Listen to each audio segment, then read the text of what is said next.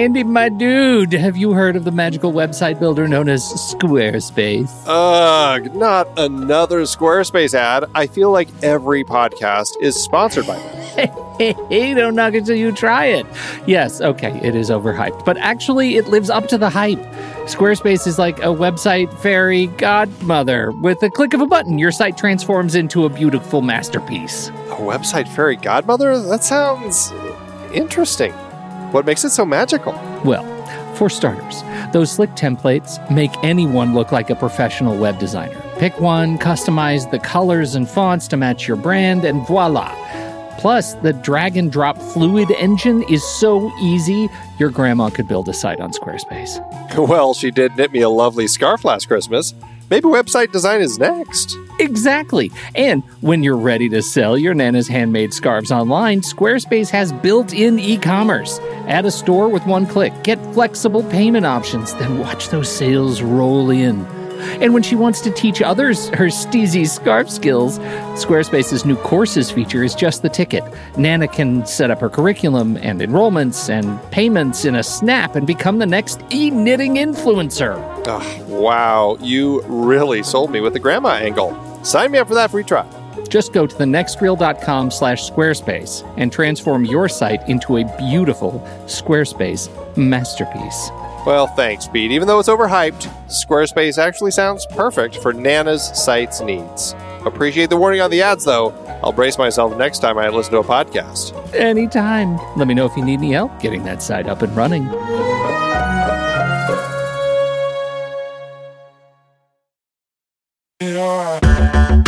Andy, can you believe we've almost hit 700 episodes of The Next Reel? I know, it's crazy. And with all the other episodes in our family of podcasts, we are well over 1,200 episodes of movie conversation. It's really pretty amazing that we've gotten to have these in-depth movie chats every week for over a decade now. And we couldn't have done it without our loyal community of film fans. Their support over the years has meant so much. For sure. That reminds me, we should give the merch store a shout out. Buying shirts from thenextreel.com/merch is a great way listeners can continue to support the show. Plus, they get to sport our great designs. Absolutely. I think sometimes folks forget we have a variety of shirts, mugs, phone cases, and more available. In fact, a great place to start is with a shirt sporting the Next Reel's logo. We also have that classic Fast Times Spicoli Surf School tee, or the weirdly popular Rusty's European Tour shirt. The one from National Lampoon's European Vacation. Why is that so popular? Search me, but we have sold a ridiculous number of those. I guess there are a lot of Rustys taking trips to Europe?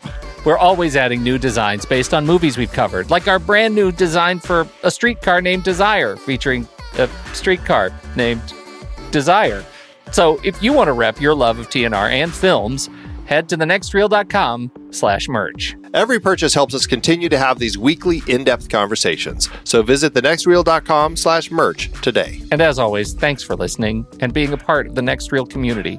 We've got lots more great movie chats coming your way.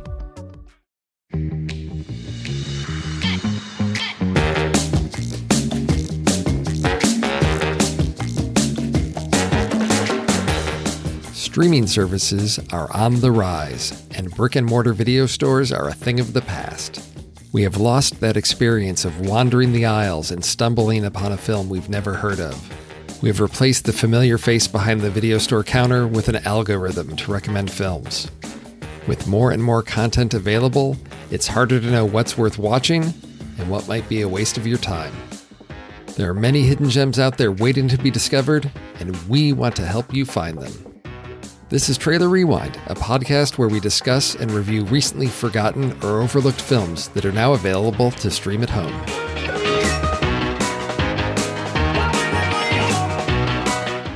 This month on Trailer Rewind, we are looking at a film and its remake. In today's episode, we are going to discuss 2014's The Kindergarten Teacher from Israeli filmmaker Nadav Lapid. הגר מספיק יפה. די לי. על ביתה יורד גסם מזהב, סמס אלוהים ממש. יואב, הילד הוא משורר. אתה שומע את הכוח של המילים? את העוצמה של האהבה? כותב המון על אהבה מוחמצת. אפשר לחשוב שהוא איזה רווקה בת 40. כמו ששירים צצים ממנו עכשיו, יש לי שיר, ככה גם הכל יכול לדמום. החצר מגובה של חתולת רחוב. תחשוב על זה? אם זה היה תלוי בי, אני כבר עכשיו הייתי מנסה לעניין מוציא לאור. המשחק, הנעל, הכדור, שמש.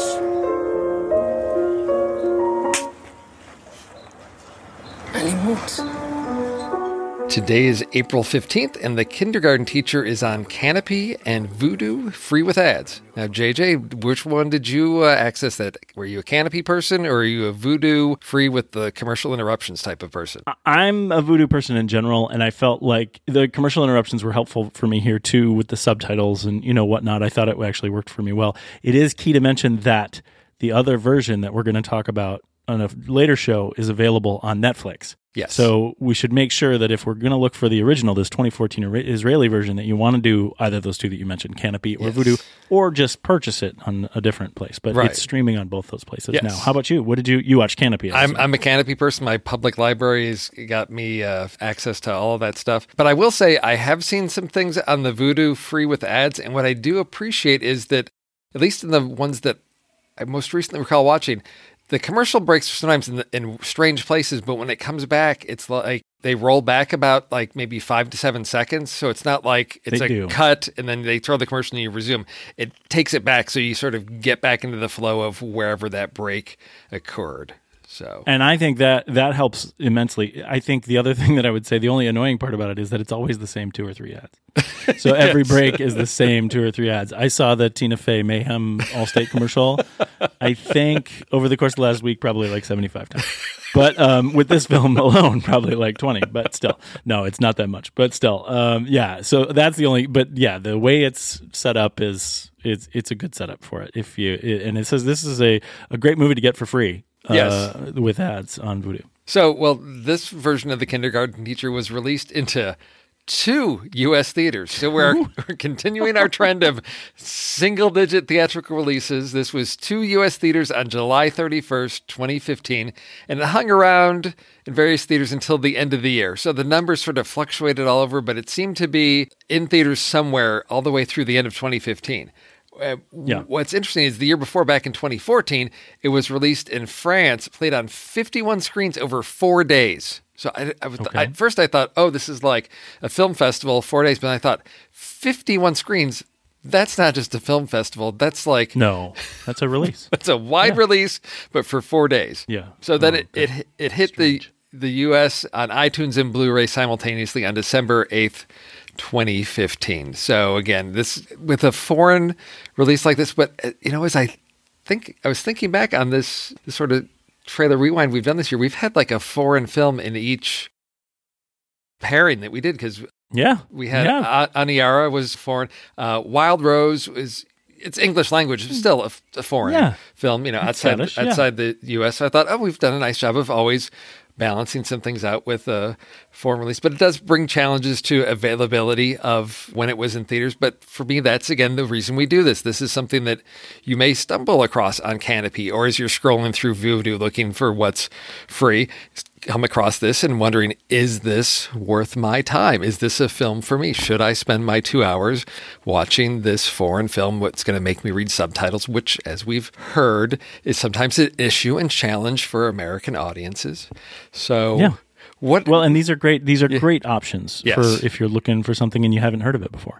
So with this one, I want to talk about what type of film is this? Is this a character study? Is it an allegory? Is it a tragedy? How would you sort of categorize the overall genre or atmospheric feeling of this film? Well, I think it could be any one of those things. For me, watching it, it became a bit of a tragedy. I think I was really on the surface level of what was happening here.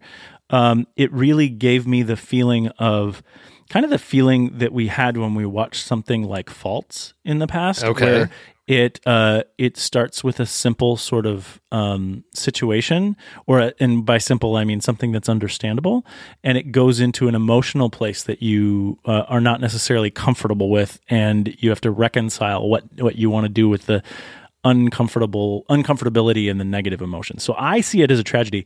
That being said, I could easily say that because of the subject matter and because of the way that it is presented, the artful way that it's presented, it could definitely be an allegory. It could definitely be pointing at additional things that I wasn't really thinking deeply into the story. I was so affected by things emotionally in this movie that that I just kind of dealt with that surface level tragedy that we experienced. Well, and I think Faults is a good comparison to this one because it's a film that's grounded in reality with realistic characters. I mean, a kindergarten teacher, right. a student, these are all things that are familiar to... Very approachable. Familiar and approachable. I wondered if part of this sort of like allegorical feeling, like there's something maybe larger being spoken, I wasn't sure if that was partially attributable to a cultural gap of American culture versus the culture in Israel of you've got a foreign language, you've got foreign culture, and it's just, is this a structure that is, there's some barriers there because of either if there's references to things that are cultural touchstones there, whenever you're talking about the arts, what is that role in that culture? Are these pieces that, are more familiar there? I don't know if that's the piece, but it did sort of lend itself to that of it might be speaking to larger issues, but not explicitly and directly. So that was, and that's where it's a piece of art. You can look at this and go that direction. Yes. And I assume that some people will. But for me, again, that sort of surface level emotion was so tangible that I wasn't thinking that deeply about it because I was so focused on experiencing the emotions as I watched the film.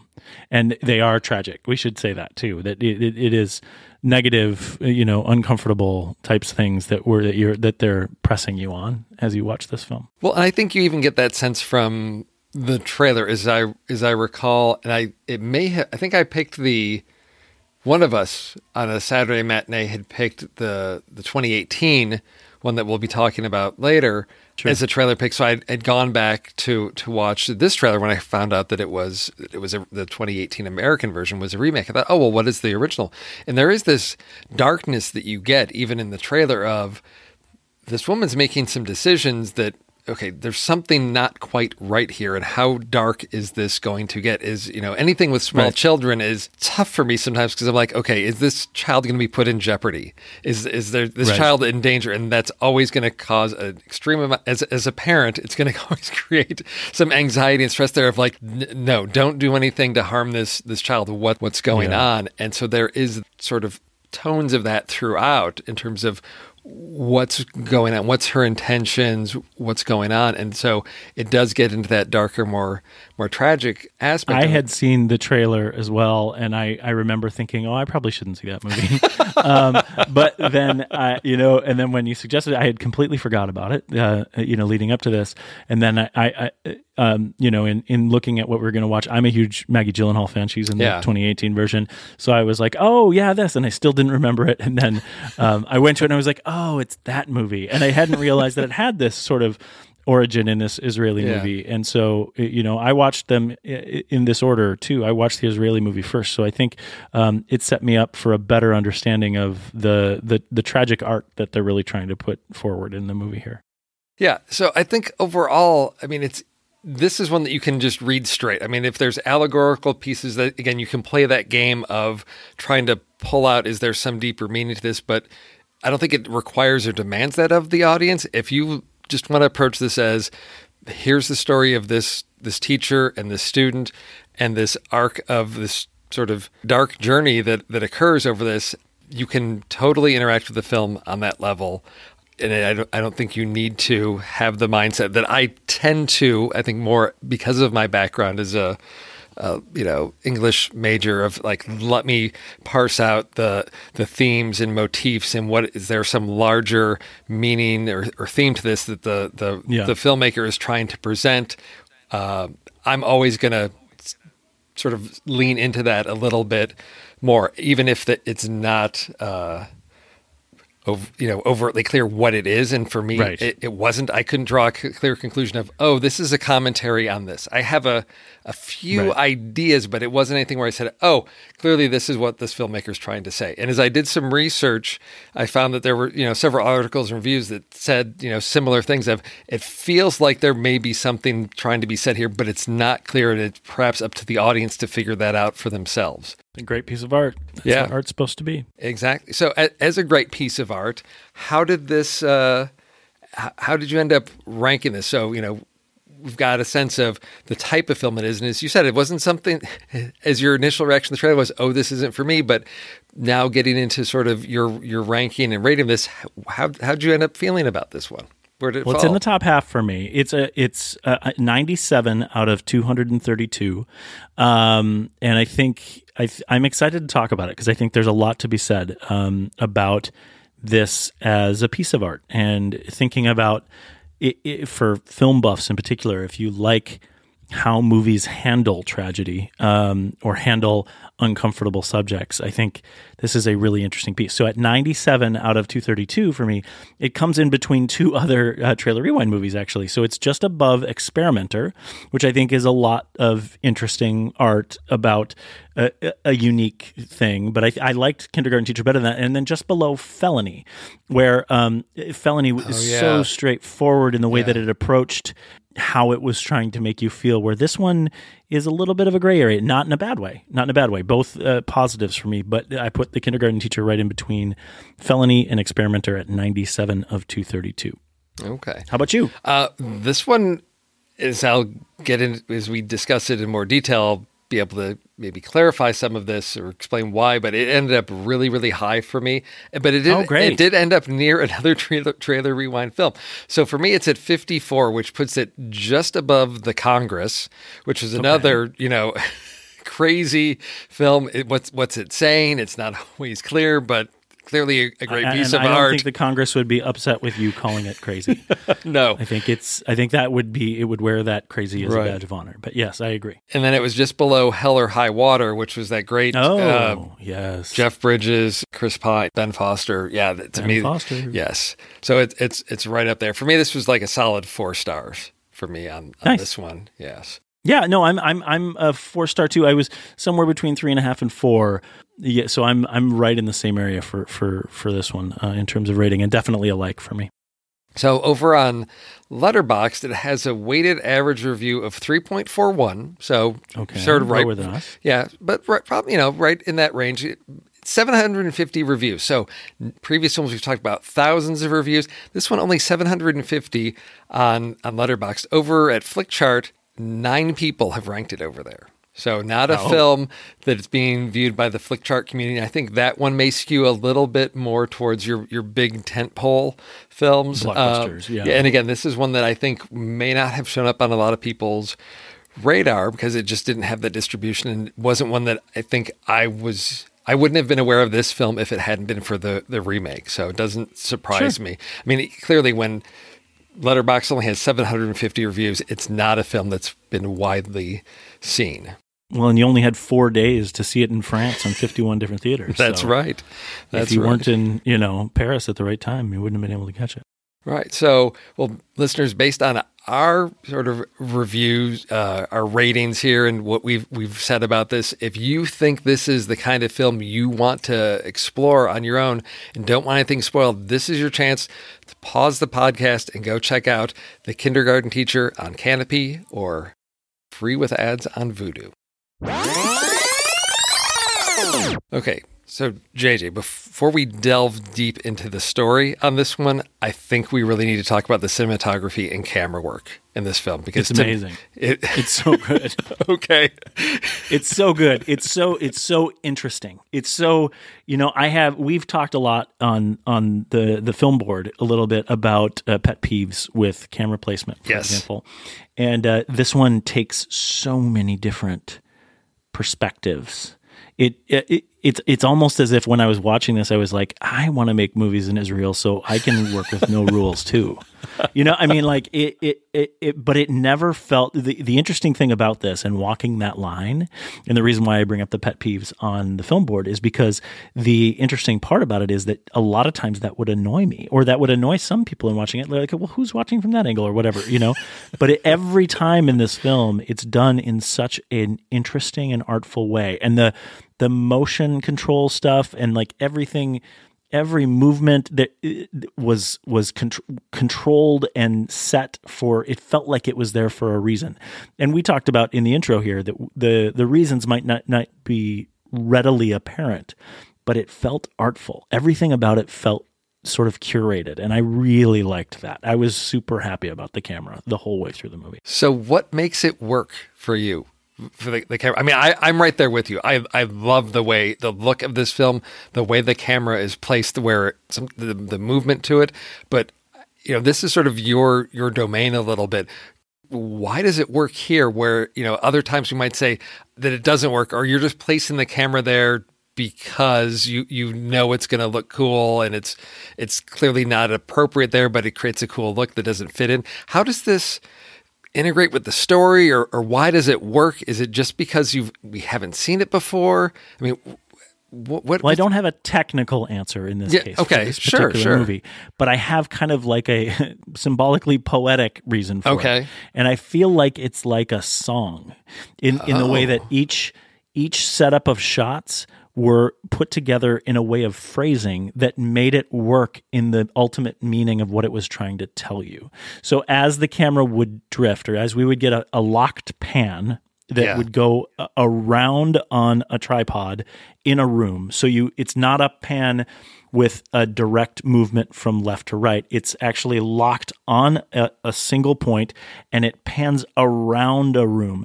and it doesn't follow someone, but it will, at the end of its movement from left to right, it'll pick up someone, and then it will move with the person after that. So that's what I mean about like phrasing in the camera. You don't have art for art's sake, and you don't necessarily understand the technical reasons. I would say, from my standpoint, I didn't care to try and project something on it.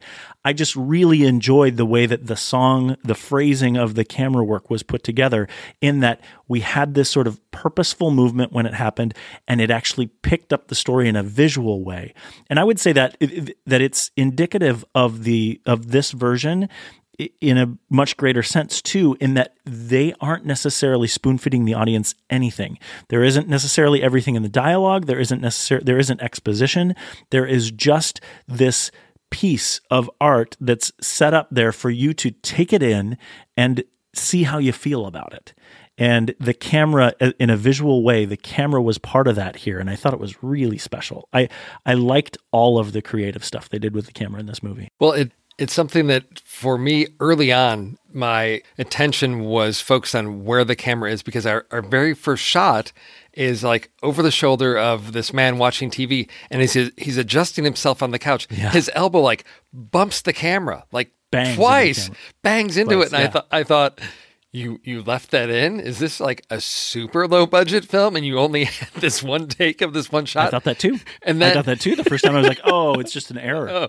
But then there's so many other shots where it's, for me, it seems like so much like on our main character Neera, like on her shoulder, like right next to her face. It's like the camera's just peeking over her shoulder, and we're right there with her. It's not her point of view, but we're right next to her, alongside of her. And that's a key difference, right? Yeah. So the scene that you're bringing up, it is her perspective. He's jostling her. Right. And she is the camera as it's getting bumped. But that isn't consistent through the film. There's many times where we have a third-person perspective, as you mentioned, over her shoulder, or that we are, it's not really the sort of capital E, Eye of God setup, but it is in a place that's showing us something happening that we don't have a surrogate on screen to place in that role. I think the movie isn't consistent with it, but it's done, again, that's why I kind of bring up the idea of phrasing. It's done with purpose every time, and you never feel like you're doing it for no reason. The shot that we always talk about in the film board that annoys us with this is from Child 44, where the director placed the camera in the forest to see things that were happening. And it's just like, it immediately gave us all the feeling of like, wait, who's in the forest? And then Right. never connected anything with Yeah. that shot. It didn't have anything to do with the scene, anything like that. That doesn't happen in this movie. We see things, but immediately we just understand in a very sort of subtle way, we understand some sense of purpose to what we're looking at. And I think that's the art of this. It's not easy. It's a balance that you have to find. And it also is potentially a statement about poetry as well, which we'll get into too when we Yes. start talking about the subject matter here. Yeah, it does. I mean, there's from the actually like banging into the camera at the beginning. The other one that to me was that I had not seen before, not done in quite this way, was it's a very short shot of like Neera. It's like after work, whatever. She's out like for a walk or a jog because she's in like sportswear, and the camera's looking at her coming towards the camera down the sidewalk, and as she gets to where the camera is, it pans over to I think, oh, she's just gonna pass by, but then the camera gets to her and then moves along with her and sort of like almost comes alongside of her, almost like we're a disembodied spirit that's like waiting for her to come to us, and then we're going to walk alongside her. And I thought, okay, this wasn't just, oh, she's walking. The camera's like intruding into her space. And there's this scene near the end where the little boy Yoav is in the ocean, and he's got his poem and he starts reciting, and one of his habits that we'll talk about is this pacing that he does. And we've seen him do it several times before, but this time the camera's there, and as he comes to the camera, I mean, he is walking right up to the camera. I mean, he is way up in it, and then he turns and walks away. The shot is not framed. No. It's just there in a documentarian style. Exactly. It walks up to it. And that's what I mean about no rules. Like, I love that stuff. Yes. I want to see that everywhere. But of course, when we have certain DPs and American folks, they look at it and they're like, oh, you can't do that. Yeah. That's a problem. But it works here. And like I said, it draws attention to itself, but not in a bad way. And I kept saying it's like intruding. There's when they're on the beach and Neera's writing the poems down, transcribing, the camera is like right there on top of her hand, like, again, like peeking in on it. And again, it's not a POV thing, and it's not like shaky, handheld stuff either. And that was the thing that amazed me, is so many of these are up close. Clearly I don't know what type of rig we're on, but this would normally be like, trying to get that feel of handheld, like we're more documentary style, but it doesn't come off that way. It's still this free motion, but there's something about it that is intentional and controlled. So it's not as jarring, but it's controlled in a, as you said, like out of the box, breaking the rules kind of way. So it's clear that there's a choice being made to do these things for a specific reason. I don't know always what they are, but it looks, beautiful. There's so many camera moves. I think there's one where, is it from like Yoav's point of view, he's like on the swing and he tilts his head back, and we're looking up at this. Or Neera is, I can't remember, but there's the way the camera is placed is just, I thought, I want more movies shot this way, but I think it needs the right subject matter. And that's sort of the piece that I think ties into this, is since we're going to have a movie about poetry and creativity, and what that means. Well, and you need support. You need people who are comfortable with that. You need an artist behind the camera and leading the camera that is thoughtful in the way that you do it, because so many times we see things that are set up, and it's art for art's sake, and you're just like, But this, it was so well done in the way that the story, the shots telling the story had purpose. And I think it's a special thing about this movie. Okay, we've talked a lot about how this thing looks, so we should probably talk about what's actually going on. In the story of the kindergarten teacher, because I think there's some interesting things that happen here. So, the basic setup is we've got our main character, Neera. She's a kindergarten teacher. She discovers that one of her students, she observes him just like reciting this poem. He starts pacing, and then he just delivers this poem. And we know that she's been taking a poetry class on her own, something that she does after work. She's in this like creative writing poetry class, and she's brought we see one of her poems and sort of so-and-so, reviews. But then she starts to borrow the poems of her student and passing them off as her own, and starts getting a little bit of praise from her poetry teacher.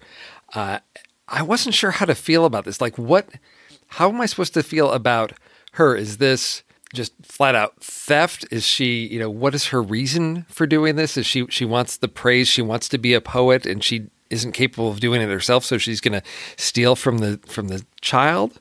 I mean, what was for me, I mean, the nature of the Israeli aspect of this, the fact that it's a foreign film, had me really trusting the language, because it's possible that I don't pick up on the cultural nuances that are being revealed to us in the way that people are acting.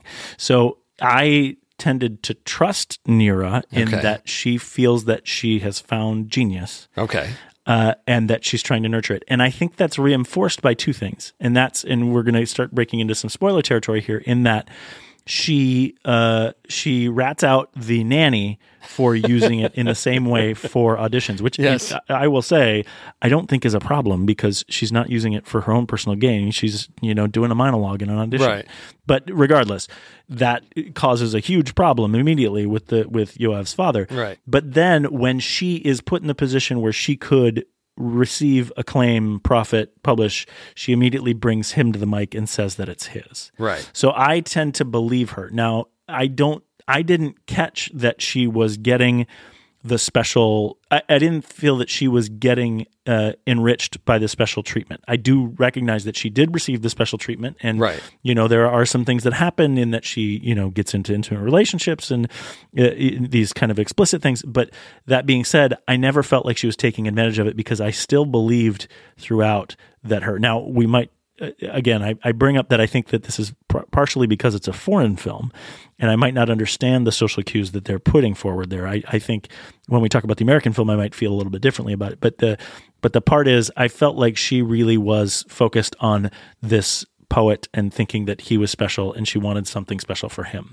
Well, yeah, and I think that's where the story gets going, because at first she's passing them off as her own, and she sees this. That it's Barely. not just she's reading it in a class, right? But I think what she's doing is she has a sense that these are really good poems, and I think she's getting some validation of it's not just her opinion, but that everybody else in her class sees this. So it's sort of validating. Might not even trust her own opinion, right? She may be reading it, right, so that these other poets, and including this poetry teacher, would see if they feel like it too. It's kind of like a test audience. Yes, exactly. It's validating her opinion that this is really good poetry. And so then she gets into the fact of, okay, she's concerned about that we're losing poems. So she talks to Andy, like, you've got to write these down. We can't lose these, because she knows these are valuable, and it's this child that's creating these, and if we lose them, they're lost for all time. And so her first attempt to protect Yoav, she starts getting really protective about no one else understands him, that he's this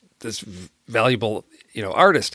And so she starts by approaching the man whom she feels started Yoav on his path, which is his uncle, because the nanny tells a story about the uncle used to come and read poems to him and all that. And the way that Neera describes this is she's talking with the uncle, as she says, "You're the man that opened him to the world of words." And so he was once himself a poet, but he now works for a newspaper. באתי בשמו של האחיין שלך, יואב. למרות שהוא לא יודע שאני פה. המטפלת מירי, השחקנית. איש סיפרה לי שאתה פתחת בפני יואב את השער לעולם המילים, כמו שאומרים. מודה באשמה. כשאני מביטה מסביב, על הגן שלי, על ילדים בני 5, ברור לי כמה קשה להיות משורר בעולם הזה. להיות משורר בעולם שלנו, זה ללכת נגד הטבע של העולם. המפגש עם יואב הוא אושר גדול, אבל גם שליחות. כמו ששירים צצים ממנו עכשיו, יש לי שיר, ככה גם הכל יכול לדמום. ומה יהיה כשהוא יתבגר? זיפים, פצעים. אם זה היה תלוי בי, אני כבר עכשיו הייתי מנסה לעניין מוציא לאור. רציתי לפנות לאבא שלו, שייתן לי ייפוי כוח כדי לטפל בקריירה שלו, אבל הבנתי שהאבא עסוק, ובכלל, שהוא איש שלו חלו איש של מילים. אני אגב לא מחטטת. זאת מירי, המטפלת שסיפרה לי את כל זה. אבל מירי, אני חייבת להזהיר, היא דמות מאוד בעייתית עבור יואב. לא רק שהיא לא מבינה את גודל הכישרון, שחקנית. אני נאלצת לחשוף בפניך שמירי משתמשת ללא רשות בשירים של יואב, כטקסטים במבחני הבת שלה, ומציגה אותם כשירים שלה. גנבת! And so the thing that struck me about the scene is, I mean, we get to that, as you mentioned, the anger that she has about the nanny, using them for her own poems or for her auditions. She calls her a thief.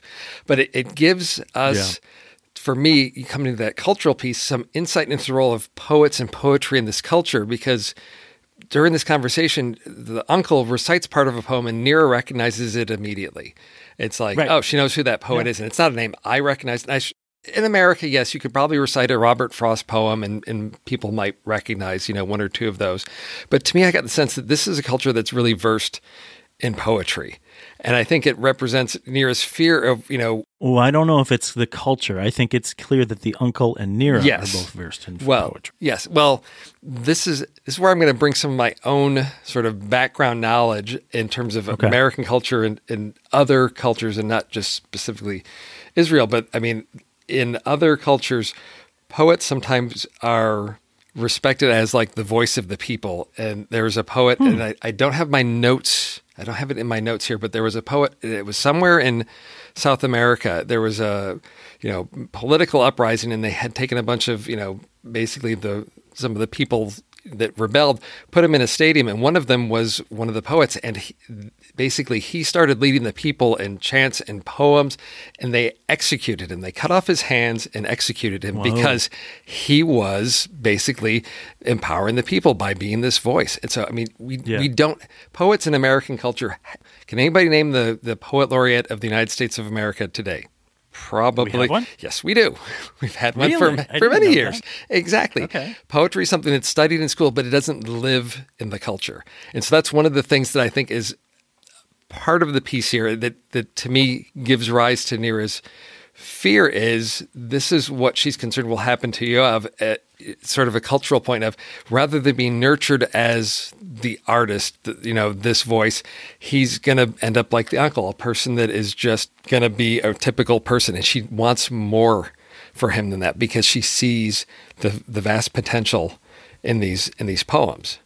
And that's... Yeah, he's 5, though. Yeah. Oh, I know. But the vocabulary he uses, oh my gosh. I didn't, Yeah. Well, I mean, and this is the other... The vocabulary was so unique, I guess is the right word. It was so unique that I found myself waiting for the scene where he was just actually really great with memory, and he was reciting it to someone else. It was stuff that his uncle had read to him, and that he was just... And that isn't what happened. No, I mean, which I'm glad. I'm glad that the movie turned out that way, that this kid really was special in a particular way, but it was so tough to take that leap. I wonder she would have to be an aspiring poet to believe as well, because so many people would hear that and just assume, well, where did you hear that? Right. And the other piece that I think might speak to just sort of the cultural aspect of the poetry is and again, I could be completely off base, but the first poem that she hears him recite is about a woman called Hagar. Now, this is an important... I'm going to assume a lot of things here, but Hagar is one of the characters in the biblical Old Testament. She is Abraham's concubine and the mother of his son Ishmael. So there's a whole aspect of this that I think is going to tie very much into Israeli culture, history, and heritage. So yeah. I mean, it could just be possible that that's a popular name. I don't know. But it's something there that resonated with me. But in this movie, they never relate it to anyone. No. Always just out there in the open. Right. And the fact that the other thing that sort of reinforces this possibility for me is that there's a moment in the kindergarten class where they're acting out a historical event of whatever, type of revolution. Judah and the Maccabees. Judah and the Maccabees, right. Yes, exactly. So for me, again, it seemed to be, and again, I try not to get into allegory there, but just looking at the role of poetry and language in the culture. So that's where I think possibly there's something more going on there of why poetry is sort of the mechanism there, and why Neera values it so much is because in a tradition, that goes back thousands of years, and poetry being part of that she's seeing him as something representative of that, versus I think what we'll see later on is like what her father represents, which is just wealth, and that's great, but he needs to be a successful businessman, all of what his father right. represents. It's like, great, he can do that now, but that's not the man I want my son to be. Right. Yeah. The sort of utilitarianism that is important in today's society versus, the dreamers of artists in past. But I think that's really interesting too. I hadn't considered that it would be connected in that way, but that's really interesting considering all the different imagery they gave us as part of his schooling, even as a kindergartner. Right.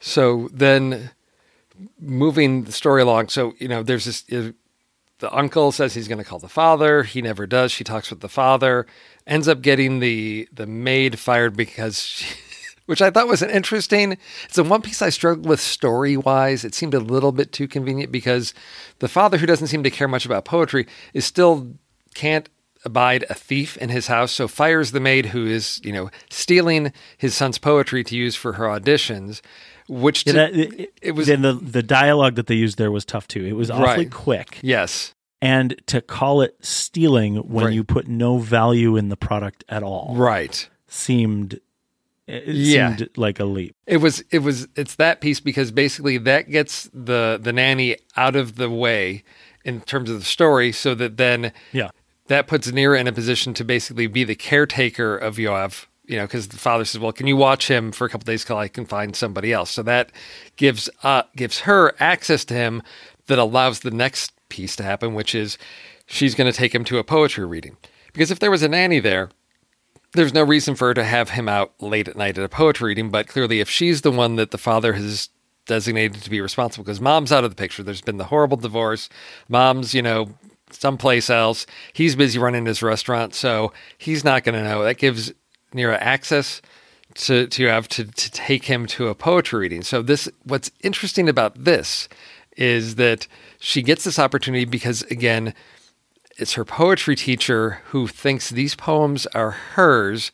So they have a little meeting, which starts off as sort of like, it's hard to read what this, it's flirtation, I guess. And then he's, I think, trying to compliment her of like, oh, your poems, I've got this poetry reading. There's going to be poets there. You'll be able to read, your poems and all of these things. And it's something that he invites her to this reading, and it's a little bit strange to me. את משוררת, נירה.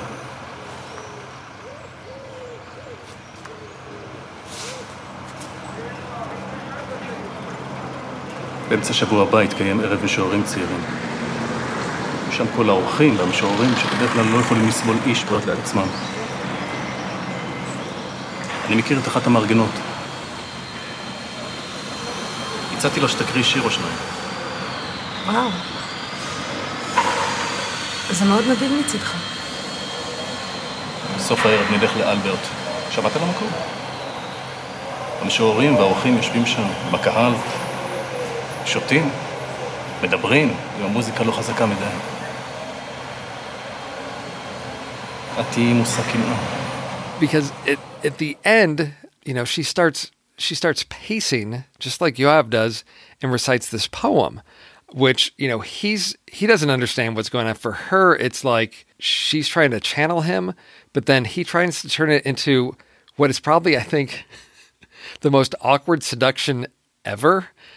And perhaps realistic of a man hurriedly trying to get his pants off and struggling with his shoes. I think there's a cultural thing there too. Yes. Most of the sexual stuff in this movie, I think, is going to seem unusual to Americans because of the way that it's approached. But and honestly, the teacher for the most part is a non-character in this Israeli version of this movie. But you're right. All he's doing is seducing her. Right. I mean, there's no other thing for him, and she's in a completely different position with it, and he knows nothing of Yoav at this point. So it's a weird thing, and this gets into the sort of character piece that you were talking about before. When we consider Neera as a character, what is she doing here? How is she approaching this situation? Because this runs contrary to what I said before in this idea that I just trust her and I just believe that she's going after this genius. She's also a person in tumult. She's trying to figure out her place in the world, and she's not doing a very good job of it. No, she's not. So she takes the invitation to the poetry reading, as this opportunity to like showcase Yoav. You know, she picks 2 poems. She has him practice them so that when they can get there, she even gives him some like Q&A prep. Like they might ask you some questions like this. So she's prepping him for like his like debut on the stage as a poet. And it does not go at all the way she expects. It did not go at all the way I expected either, because I wasn't quite sure. And again, this is where there's a cultural piece, because one of the poems that she picks is this one about the bullfighter. And again, there's, you know, as we saw in the like poetry workshop, there was one woman who was just adamantly opposed, like, you know, those are for, you know, those don't happen anymore. Why would you even talk about this inhumane killing animals, all of this? And it seems like something similar happens to the poetry reading, because it's such a strange event, because he's reading it, and then the woman that was on stage before said, well, you say it, and then she's going to repeat it louder to the crowd, because she's one of these more like contemporary, like performance poet people. Right. And then everybody starts like, just throwing candy on stage. Yeah, and then which is very confusing. Which is and then he gets distracted, because it's like, I'm a 5-year-old kid. People are throwing candy at me. I'm going to scoop up all this candy, and that sort of like derails everything. And I'm not sure how to take that, because I don't know if it's a rejection of his poetry, if it's just they see him as a child, and I'm trying to reconcile what that means for Neera and her appreciation that. Does no one else get it the way she does? Or is it... Well, and I think it's explained in the next scene when they go to the dance, when she kind of gives up and then goes to the after dance, and the first woman talks to him and says, and recognized the same genius that she did. Right. And then the candy thrower, that woman says that the candy thrower owes her an apology. Right. And then he immediately disregards it, and they just go dance. Right. Like the point is, I think... The point of that is that there are people who are looking for genius and who see it, and then there are others who are just out there to make a mess.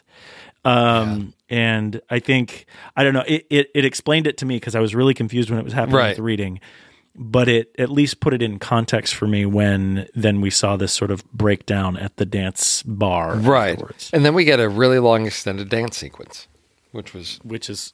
Awkward, but purposefully awkward. Yes, again. Yes, yeah. I think so. But then that takes us to sort of like the final movement of the film, which is because she took him to this poetry reading, the father finds out, basically withdraws him from the kindergarten, so Neera has no access to him. So then this is where she goes really, you know, off the edge of following them to school, waiting, luring Yoav out, telling him, okay, this is how to open he's out on the school playground, which is all gated and fenced. And she's like, okay, lift that thing over and slide that over so the door can open. Yep. She takes him, and they hit the road. And she's going to flee the country, because she's calling to see if she can get a passport. She's saying, oh, you know, I'm his aunt, and, you know, can I do this? No, we need the parents' permission. How old is he? Oh, he's 5. No, you need to have the parents. We can't issue a passport or replacement passport. So we know she was going to flee the country. She's all in at this point. Right. She's all in. So they end up at some type of like hotel. She gives a fake name, and then it's like this on the edge of my seat, because this room has like the most ridiculously large window I've ever seen in a hotel room. And the fact that it just like opens. It's not, I mean, it like pivots on a vertical axis. So it just like swings open into the room, and it's this huge square of like out into outside. And I'm thinking, somebody's going out the window. Somebody's going out the window. Oh my gosh, somebody is going out the window. I totally thought that, and I'm so glad no one did. Because here's the most important spoiler that anyone's going to hear on this entire show. Nobody jumps out the window. Or falls out the window, because he takes a... Yeah. They've been down to the beach. We talked, you know, briefly alluded to that scene, and there's poetry there, and she's reading him poetry, all that. They're back in the room. He takes a shower. He's sitting on the bed. Then she goes to take a shower, which she's leaving a 5-year-old unattended with this huge window. And then he pulls a chair like up to it. I thought, that's why I think that's just an American thing. I think it has to be, because there's no way. I mean, if they do that in an American movie, everyone's assuming that there's a suicide, that there's some tragedy that he was going to fall out the window, and and I mean, it was powerful enough without that thought. So right, it was. But then we get this is where things get, and this is where I think the questions about is this an allegory or not happen, because they're on the run. Where are they going to go from here? That's when he picks up the phone and she basically guides him through. He's locked her in the bathroom, and then she hears him like trying to make a phone call. So she basically guides him through the process of making a 911 call to the police so that they can come and get him. And I'm trying to track what's going on with her. You know, what realization has she come to that nothing more can happen? She's got to basically surrender and give herself up. That's what's best for him. It's confusing. Yeah, it's not clear but all. I think the part when I look back on it, when she asks him very plainly, "Did you lock the door?" and he says yes. And she says, "Did you do it on purpose?" and he says yes. It's like those simple things, because they don't really have, throughout their dialogue, throughout the film, it's not really straightforward. It's all in poetry land. Right? I mean, it's all, perspectives and look at the world like a cat and all these kind of, like, it's all artistry. So this is like a moment of clarity when she says, oh, wait. And she realized, I think, in that moment too, that this is just fantasy land. Yeah. And let's get back to real life. Yes. And so to me, what was most jarring about this is, sure, okay, he then lets her out because she wants to get dressed. She's like, let me get dressed before they get here. So she can be dressed. Which is very sweet. Yes. So he does. The police come in. They scoop him up. And then as we leave the room, which has been a really like quiet place. I mean, even on the beach, it was, there was like beach sounds and all of that and the ocean, and there were people around. But once the policewoman like scoops him up and walks him out, it's like there's like dance music and they're walking past the pool and it's like, hey, everybody in the pool, we're gonna have a dance party. And it just seemed like, I don't want to say like Vegas, but it just was a completely different feel outside of the room. And I'm like, it's like, this is where I started to lean into a little bit more of the quiet solitude of the world of poetry that they were in versus the rest of the world, which is loud, bombastic, partying, all of that. Wow. And then the policewoman, makes her way through and sits him down like on a stool there, so like in the hotel lobby or whatever.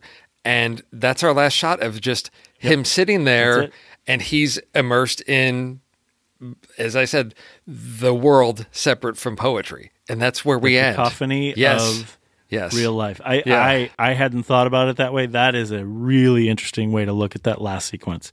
I think that's really cool. Yeah. That's the only thing, because it just leaves a shot on him. And I'm like, so we're supposed to be, in my opinion, by placing the camera and just holding that shot on him, for me, we're supposed to be reflecting on what's going on with him. Where is he? Yeah. What is he feeling? And the music is just... What happened to this kid? Yeah. What's going on in his head? Yeah.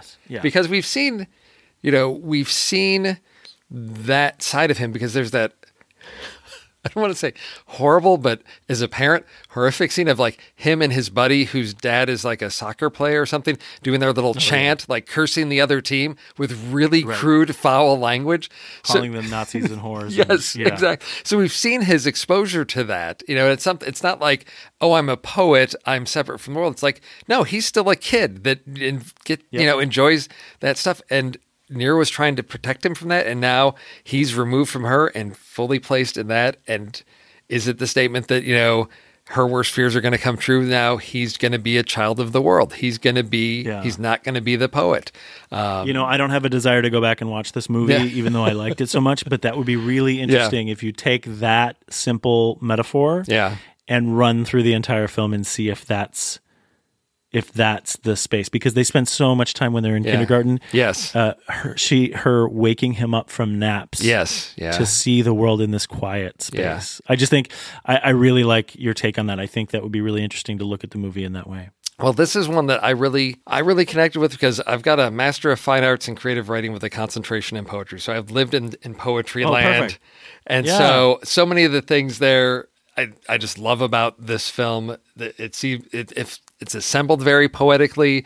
Its focus on, poetic language of different ways of looking at the world is one that that's why I ranked it so high, is it just really as I was watching this movie just basically said, I am for you. This, you are going to get this. and I did. And it's something that I can't explain, but I've been in those poetry workshops where you've got the people that are just going to like argue with everything and, all of that. I'm like, I don't miss that at all, but that's so dead on for all of these things. And then just being around people that live poetry deeply, just as Neera aspires to. I know those type of people and their outlook on the world is very different. So I could connect with a lot of these things, and just the visuals of everything just really made this unique film that I'll probably watch again, several more times, over the next couple of years, because it just really, because I feel like it's a puzzle to be solved.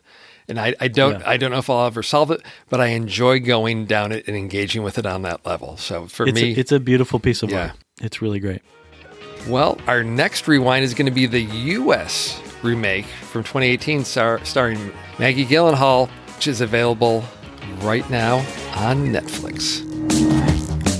Thank you for listening to Trailer Rewind. If anything we said here entertained, educated, or even enraged you, we'd like you to tell people about this podcast.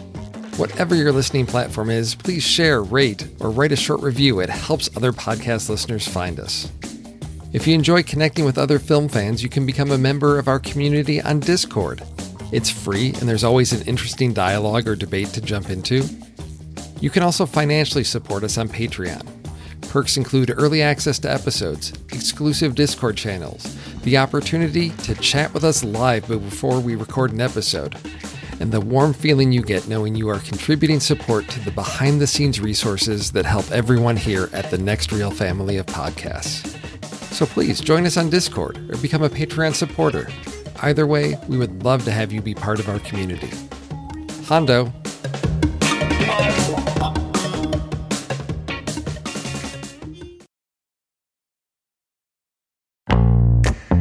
I love the conversations that so many of our hosts have had on their shows. Steve and JJ on Trailer Rewind, Ray and Ocean on Silver Linings, even Tommy's short-lived No, Wait, Hear Me Out. And so many films they've discussed started out as a book, a play, or even a TV series. Well, now you can support our whole family of podcasts by using our new Originals page to buy the original source material used to inspire films covered on our shows.